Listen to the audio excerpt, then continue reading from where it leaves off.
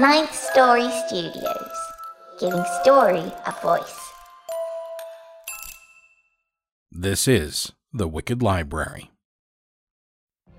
What if you could have a career where the opportunities are as vast as our nation, where it's not about mission statements, but a shared mission?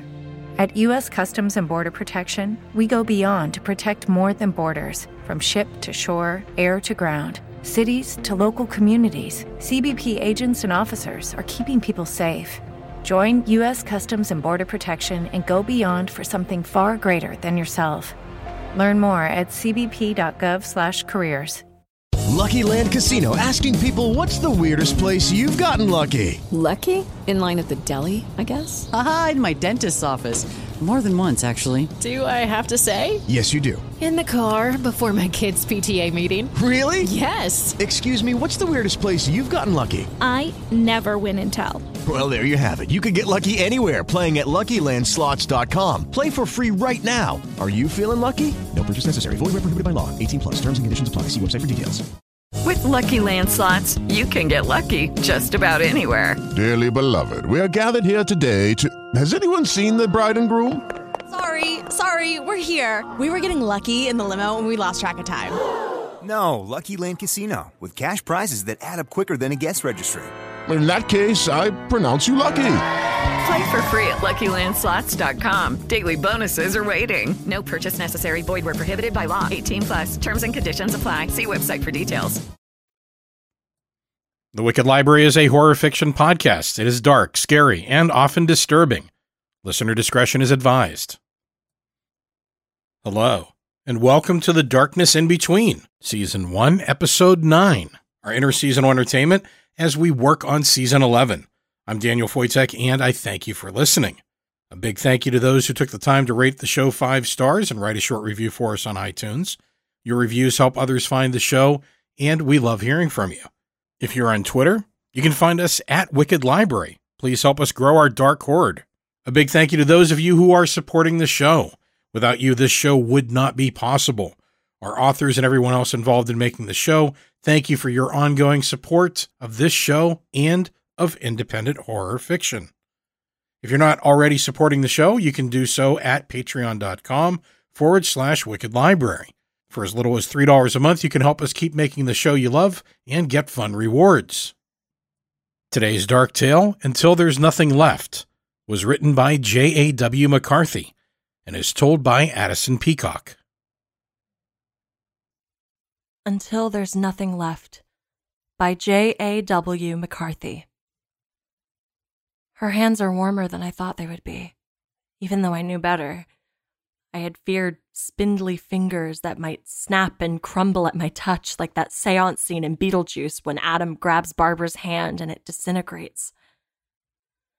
We used to watch Beetlejuice together when we were kids. We would dare each other to say his name 3 times, and she would slap her hand over my mouth on the last one between Beetle and Juice. She always waited until the last second, even though she claimed it would be awful if it really happened. She said she hoped the afterlife was like that she was looking forward to haunting people. I said I would be her Lydia. I think about that movie often, about how I'm supposed to take care of her and how I might fail. We're supposed to watch it together. First thing, she said, under a blanket on the couch with the lights out. I'll need a drink, she would remind me, and you'll have to tell me everything I missed. It's not all spells or animal sacrifices or trading souls. It's just something I can do. The first time I was 6 or 7 when I saw a possum get hit by a car in front of our house. For what must have been at least 20 minutes, I just sat and stared at that poor dead animal. Then, just as I was standing up to get the shovel, the possum rose to its feet, hissed at me, and ran off across the street. So maybe that possum wasn't really dead. It was just playing possum, as my father said, laughing at his own joke. But my grandmother wasn't playing possum. I saw her in her casket. She wasn't getting up from that one. I was 12 then, my first funeral. My mother hadn't stopped crying since the hospital, and I just wanted to fix that. I wanted everything to go back to the way it was. That night after the service, while my father slept and my mother stared vacantly at the TV, I snuck out to the cemetery and sat at my grandmother's grave. I thought about my mother's ashen face, her permanently red eyes, the way she had stopped hearing me when I called for her. I thought about what I was sure I had done with the possum. An hour later, riding my bike home, I saw my grandmother in her 1950s wedding dress sitting on the sidewalk in front of Sears. She asked me why she didn't have any shoes. By 16, I had brought back 1 possum, 2 cats, 1 dog, my grandmother, and a boy from my literature class who had been hit by a truck while skateboarding. I guess I had a lot of feelings about the quiet boy who sat in the back reading Shirley Jackson when we were supposed to be discussing Shakespeare. It took years to control it, years to pinpoint and specify and not bring up every creature buried in the vicinity. There was a time when I thought I would quit altogether, stop working against nature, because I know now that what I can do is wrong and selfish and causes more pain than just leaving them in the ground. With her, though, I have to try.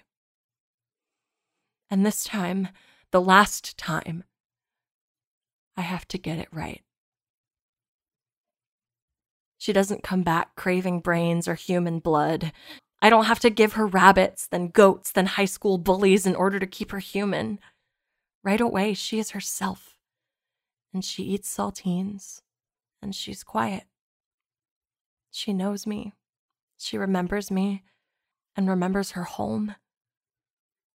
She remembers Beetlejuice, too. I help her out of the stiff black lace dress our parents had chosen and get her into her favorite husky sweats that always sit neatly folded on the end of her bed in the apartment we haven't yet cleaned out. I make her favorite drink, a Manhattan with 2 cherries. She drinks it all at once, but doesn't say anything. I arrange the blanket over her, making sure the edges are tucked under her feet the way she likes. I ask her if she wants more saltines. She still won't say anything. I keep wondering why she doesn't have any questions. If I'd been gone for 10 days, I would want to know if anyone had touched my stuff and who was still crying over me, and if the embarrassing potty training photos came out after the service. I would want to tell her about all the things I saw, what it's like on the other side. During the movie, I catch myself eyeing the dent in the side of her head. It doesn't look too bad. Her hair covers most of it. You haven't missed much, I tell her. She knew about the woods first. Kids from the high school went there to drink and smoke and fuck, but they never went in much deeper than where the trees start to knit together and the moss overtakes your shoes. She got her first kiss in those woods, smoked her first joint, lost her virginity and countless earrings there. She started letting me tag along when I was a sophomore. We sat around the fire pit with her friends, all these worldly girls with shiny hair and skin that glowed with vitality instead of French fry grease. While they talked about college prospects and sneaking backstage and who got a boob job, I tried my best to keep up, to prove that I was as worthy as she told them I was. I threw up malt liquor for the first time in those woods, got rejected by my crush there, held in lungfuls of smoke as my throat burned and my friends kept asking me if I was okay. I lost earrings there too, lighters, keys, everything that meant something to me. If we had a little brother or sister, they wouldn't go to those woods now. Even back when we were kids, before we started hanging out there, people were talking about the crying woman with the big red hole in the middle of her chest. Some said she was a witch, others a ghost. There were stories of kids going just a little deeper into the trees and feeling bony fingers along their backs as they made out. The woman would grab a bare shoulder or a fistful of hair and wail or mumble something unintelligible. She plucked keys and quarters from pockets and kept anything you dropped. Even up front around the fire pit, you could sometimes hear her crying in the distance. By the time I graduated, no one was going to the woods anymore. The risk of getting caught drinking or fucking was better than getting groped by a sobbing witch. When I went, I was usually too drunk to notice the figures rustling behind us, but I did hear the crying once. I had let a boy lure me deeper into the trees than I had ever gone, and when I heard the woman's wails rise and pour towards us, I took off running towards the firelight, leaving my date holding my bra as he called my name. I've been a few times since high school, but it isn't because of nostalgia or trying to relive those blustery firsts. Now just thinking about those woods fills me with dread and regret. I avoid going anywhere near that part of town, and even knowing all those dense, mysterious acres are in the distance drives me to take the long way, despite the waste of time and gas. I was going to leave this town, but she didn't want to go. If she wants to see those woods again, I won't let her. It's the one thing I won't do for her. The first night goes okay. After the movie, all she says is tired, and it makes sense, and I help her into bed, and she seems to fall asleep right away. I settle on the couch with a blanket and pillow so I have a view of her open bedroom door. My eyes grow heavy thinking about the things I want to ask her, the things the others never answered, like if she was in heaven or if it was like being under anesthesia, like you're awake one moment, then suddenly you're not, and all you have is the vague ache of what happened in between. Did she slip in and out of rooms trying to communicate with us? Did she attend her own funeral, counting tears and ex-boyfriends? Was she worried that I wouldn't bring her back? Just before dawn, I'm awakened by someone standing over me. There's blood, shiny and dark, slicked over her lips and down her chin, a little splatter on the collar of her gray husky sweatshirt. She's staring at me, unblinking, and holding out her palm between us. She's offering me a molar and an incisor, and I'm afraid that how badly I wanted it didn't change anything. That nothing had changed this time. He followed me home, the boy from my literature class. Even though I didn't really know him, I went to his memorial service. I sat in the back row with our school's vice principal and who I would later learn were 4 of his cousins. I was the only one there from our class.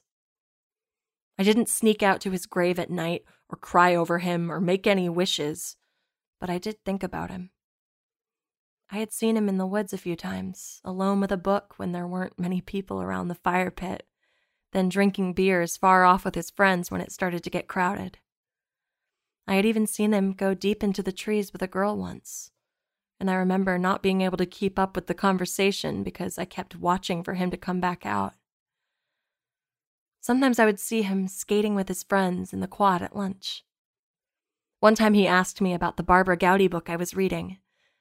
Then I saw him reading it himself the next day. He showed up at my house 2 days after the funeral. She saw him first, standing in our backyard after our parents had gone to bed, and she came to my room and said, "You did it again, didn't you?" I didn't know what to do with him. In the dark of my bedroom, he immediately began to peel off the suit his family had buried him in, tugging at the pants and shirt as if he didn't remember how to unzip zippers and unbutton buttons. He ended up tightening his tie until he was choking. I tried to get him back into his shirt and pants, but he kept shedding them as quickly as I could get them on him. From the little bit of moonlight that leaked through my window, I could see dark red hollows under his ribs and streaked up to the center of his chest, the edges stippled purple and black. For the next 3 days, he stayed in my room, wearing my bathrobe and pajama pants while I faked sick so I could stay home from school. I brought him water and trail mix and carefully explained to him that he could never leave my room without me, as if he were a puppy I was hiding from my parents. I snuck him leftovers from dinner, but he wouldn't touch them. The only thing he ate was saltines. She said I couldn't keep him, and I got mad at her because it wasn't my fault. Not this time. And he'd already made it 1 day longer than our grandmother, so I thought maybe I had a shot at finally getting it right. I I figured once I got him talking and close to normal again, I could take him to his family and leave it to them to figure out what to do next. He was good, and he was quiet, and he read every book in my room, and he never slept. He got in my closet without prompting whenever he heard footsteps outside my door. On the third night, she even suggested that I bring him downstairs to watch TV while our parents were at a movie. He sat between us on the couch, and he even laughed a couple of times during Beetlejuice. And in that moment, I believed it really was going to work out this time. I found myself imagining him back at school, reading in the back of Lit, skateboarding with his friends, smiling at me from across the fire pit. Then that night, while everyone was asleep, I came back from the bathroom to find him sitting on my bed, his fingers and face wet with blood. In the saltines box, I found 6 teeth, 4 fingernails, and multiple plaits of thick brown hair, the ends sticky and anchored by pink bits of scalp. We're pretending it didn't happen, because unlike the boy from my literature class, she started talking, and she sleeps a little, and she even ate half of the steak that I made for her. She ate it normally, too, fork and knife, no bare hands, and her missing teeth don't seem to be bothering her. She brushes her long, dark hair in the morning, just like she used to. The only difference being that she now has to be careful to arrange it over the dent. She dresses herself and keeps all her clothes on. When I stand next to her in the bathroom, all elbows and knocked shoulders like when we were teens jockeying over the mirror, I breathe her in, and I'm reassured. No graveyard moss or musty crypts or the sickly sweet smell of rotten fruit that I imagined I might encounter. Our grandmother had smelled like a mixture of the perfume she always wore and those plastic dry cleaning bags at first. Then the damp, sour odor moved in quickly in a matter of hours. The boy from my class had smelled of wet laundry left overnight, then an earthy, peaty smell that got stronger every time he came back. But she's different. Perfumes sunk into her hair, faded but lingering, and the same cucumber lotion she used to smooth onto her face every night before bed. I tell myself that she's different from them because I got it right this time. You know the place where you buried the teeth? She begins one morning, leaning into her reflection. When she pulls on her lower lip, I cringe. I'm reminded that it can happen at any time, right after she starts to forget the things we did together. Yeah, the back corner of the yard. Remember when Mom started talking about planting gardenias back there? I nearly puked. She smiles like she remembers. A small relief. Are my teeth there? I haven't done anything with them yet, I answer, though I'm thinking, I won't bury them with the others. Not yet. She nods at the mirror, runs her fingers gently over her lips. Good, she says. I think I want to keep them anyway. It's only been 2 teeth so far, so a week later when she says she's ready to go out, I agree. She seems to enjoy getting ready, sliding into her favorite skinny jeans and leather jacket, blotting and powdering her lips between coats of lipstick like she taught me to do in high school. Kiss-proof and other things proof, she had promised with a wink. I drive us to a bar 2 towns over where we won't know anyone. It's dark, with the worn sexiness of red velvet curtains and loners sipping bourbon to Bill Callahan songs. 3 guys at different tables look up from their drinks and dates the minute we walk in. I suggest a table in the back corner, but she's already striding to the bar, buoyed by all of the eyes that follow her across the room. It doesn't take long before she's flirting with the bartender. Openly, shamelessly, worse than she would have done just a few weeks ago. The more agitated I get, the more she giggles and preens, and I start thinking about how the boy from my class didn't speak at all, how the only times our grandmother spoke were to ask questions I couldn't answer. I wanted her back more than anyone ever before, and that is why it worked this time. It's going to be okay, I reassure myself as I watch her. I start drinking my gin and tonics a little faster, letting the warm bite settle my limbs. The bartender is young and cute, and he flirts back, leaning across the bar to whisper into her ear as the place gets louder. He even brings us a plate of stuffed dates on the house, and I notice him watching her as she delicately pulls each bite between her lips. One bite and I've got bacon and blue cheese all down my chin. She downs 4 Manhattans in a row and mouths to me, "I feel nothing." She keeps drinking until the bartender cuts us both off. I haven't been more than 15 feet from her since she came back, but the alcohol and my new sense of optimism have convinced me to allow myself a smoke. Outside, staring across the street at the other bars and restaurants full of people talking and laughing and doing the same normal things she's doing at this very moment, I start to imagine what will happen next. For now, I can keep her in her apartment and keep everyone else out. We have privacy and time, things I didn't have before. Once I know she's fine and not like the boy and not like our grandmother, I'll be able to tell our parents. I'm picturing the looks on their faces when I go back inside and find that both she and the bartender are gone. I scan the room, panic tightening my jaw when I don't see her face among the diminishing crowd. She's done this before, run off with some guy she just met, but at least she would always tell me where she was going. And besides, this time is different, and she knows she can't just leave. I go back to our seats at the bar in case I somehow missed her. I finish the remnants of gin and ice in my drink and wait for her to come back. My cocktail napkin is soaked through, leaving little bits of red paper on my fingertips as I pick at it and wad it up and flick it behind the bar. A different bartender comes and asks me if I want another. I tell myself that she's in the bathroom and the cute bartender's shift is over. After paying the tab, I head for the bathroom in the very back of the bar. Outside the women's room, I pause when I hear feet shuffling behind the door.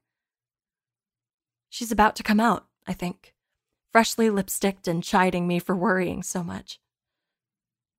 But I don't want to open the door. The image of my grandmother in her wedding dress floods my mind, her fingers clawing at her chest, tearing through fabric and digging out little chunks of flesh. I had screamed for her to stop, but I didn't actually try to stop her because I was scared and I didn't know what to do and I didn't want to touch her. I stood there, crying and watching as she busted through her brittle rib cage and pulled out her shriveled heart. I remember how she held it out to me, her palms filling up with blood even though her heart wasn't moving, wasn't beating. It was just dead and leaking. A slowly deflating balloon. The first thing I see as I push open the bathroom door is the bartender backed up against the sink, blood smeared all over his mouth and chin. She's right in front of him, blood all over her mouth too, but unlike him, she looks more confused than scared. She's peering over his shoulder at the mirror, examining her reflection. She touches her chin and looks at her fingers in surprise. When she opens her mouth, more blood dribbles out.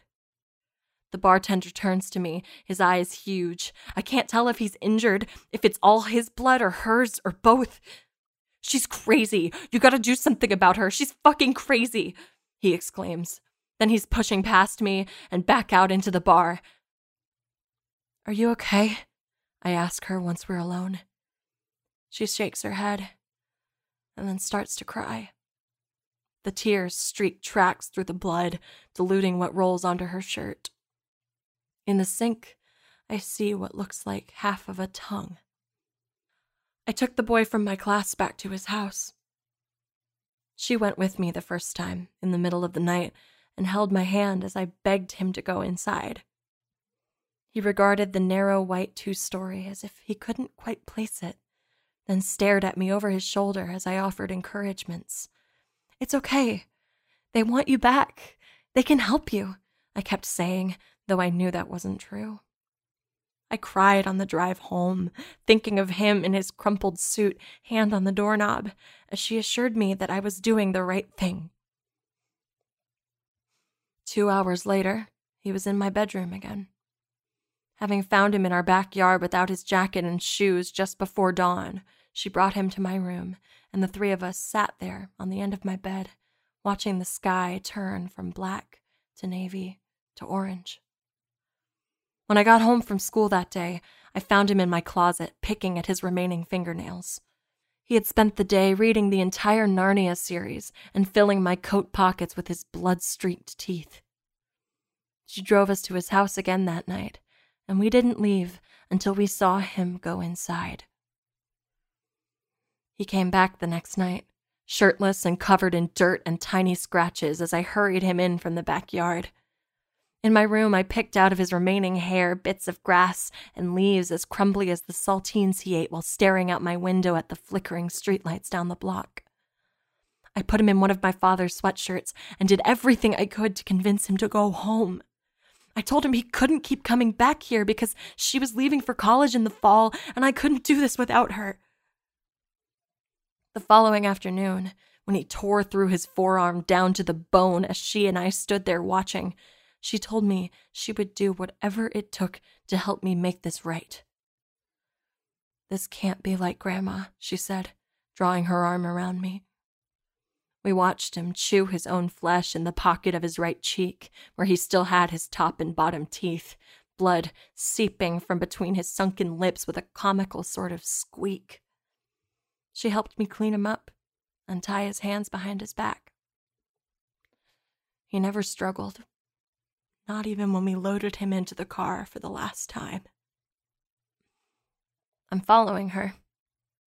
She knows it, even though she never looks back. The first time I followed her in my car, driving as slowly as I could while begging her to get in as if we were quarreling lovers.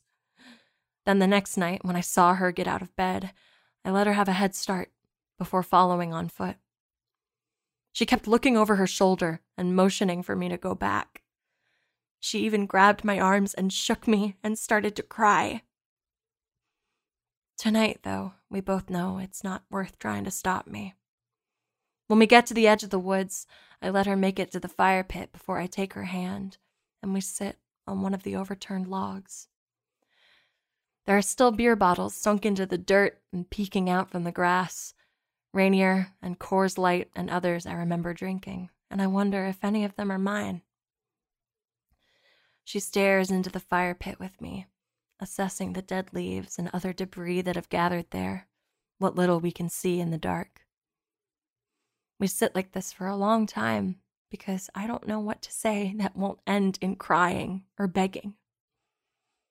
I'm just glad she's sitting with me. I'm glad that we're alone.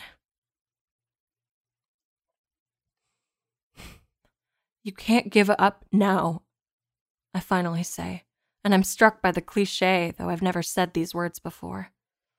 "You've done better than the others. You're doing better. You don't belong here." She looks down at her hand, still in mine, and shakes her head. "Listen to me. It's okay. It's gonna take time, but you've already proved we'll get there, okay? You're not like them." She pulls her hand from mine. Then, as if to demonstrate just how wrong I am, she starts to pick at one of her 6 remaining fingers, unraveling a ribbon of skin into her lap. "Are you worried about the bartender?" I try.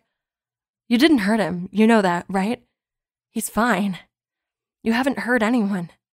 Maybe we went out too soon, but we have lots of time to get there, okay? We have plenty of time." She doesn't say anything, just continues to pull meat from bone. I watch the blood snake down her wrist, another sleeve ruined. "I'll come here every night if I have to, I swear. I'm not giving up on you." I imagine my nights spent like this, the long trek to the woods like it's our after-dinner constitutional. She's staring into the trees now. Somehow even thicker than when we used to come here as teens. shapes outlined in what little moonlight penetrates. She'll go deeper and deeper every night because I will never be able to convince her, because she knows that I am wrong. And when I fall behind her, there will be pieces of her for me to follow. Teeth, fingernails, hair, like she's shedding until there's nothing left for me to hold on to. Because we are here, I have failed. Please. Shaking her head again, she stands up and turns toward the trees. Even though I'm right behind her, she doesn't run. The trees are getting closer and closer together, but she walks confidently while I stumble through the darkness. Every time I grab her arm or shoulder, she pushes me back. I lose a shoe and scream her name and fall on my ass. I have to run to catch up. When I start to cry, she finally stops and turns around and wraps her arms around me. Please, I hear, soft and round and broken against my ear. I cry into her hair. I try to memorize how this feels. The rise and fall of her chest, the imprint of her fingers on my back. Then, in my jacket pocket, as she takes my lighter, unlike our grandmother now just ahead of us, her heart will stay in its place. Unlike the boy from my class, she has come here on her own, and she won't return to me. They'll take her, and the stories will continue. And I will never do this again. I'm sorry, I say when she releases me. This time I stay where I am as I watch her walk deeper into the woods towards everyone who is waiting for her.